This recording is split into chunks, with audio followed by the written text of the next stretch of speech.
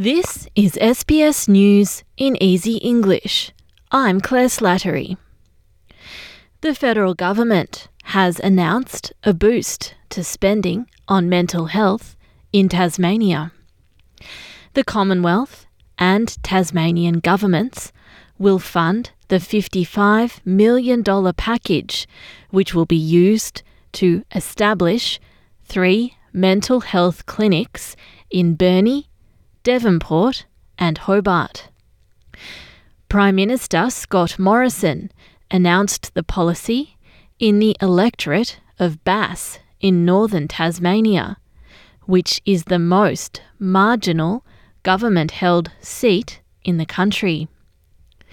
The member for Bass, Bridget Archer, says the funding is needed to tackle the issue of suicide. Something that I've unfortunate personal experience of losing my stepsister to suicide, and I have seen the impact that suicide has had on small communities like mine across Tasmania as well. If we can stop one person from taking their life, then these services will be worth it. Authorities have released a preliminary report into a deadly helicopter crash north of Melbourne earlier this year. The pilot and 4 passengers were killed when the chopper they were in crashed in thick cloud at Mount Disappointment in northern Victoria in March.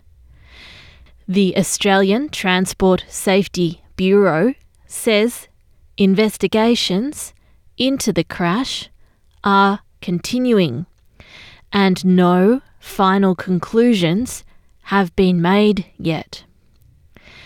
But Chief Commissioner Angus Mitchell says data gathered so far is beginning to paint a picture of what happened.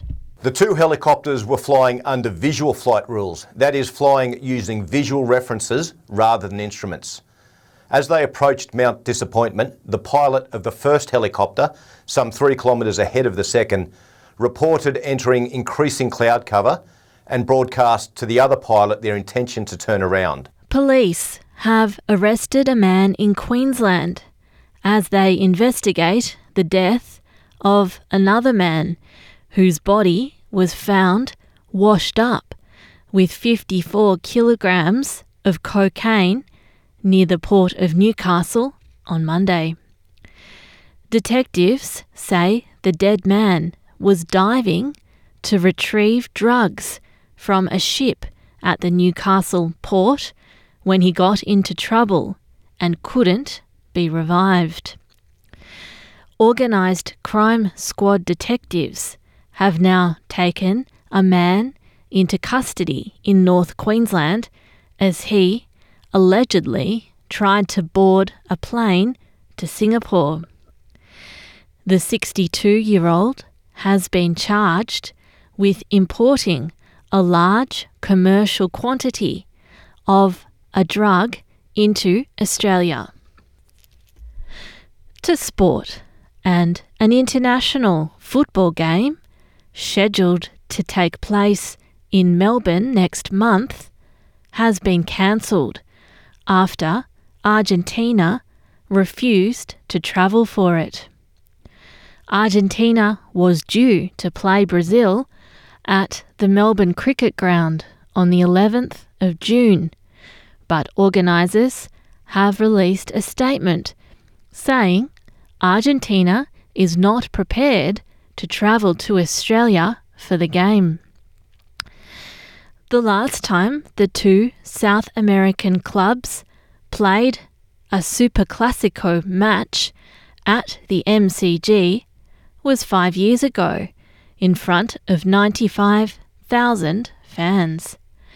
Victoria's Sports Minister, Martin Pakula, says he's disappointed at the decision. The Argentinian Football Association has reneged on its contractual agreement and pulled out without any proper explanation. So we're pretty disappointed, and I think it's fair to say pretty pissed off. And I think they owe Australian football fans an explanation. You've been listening to SBS News in Easy English.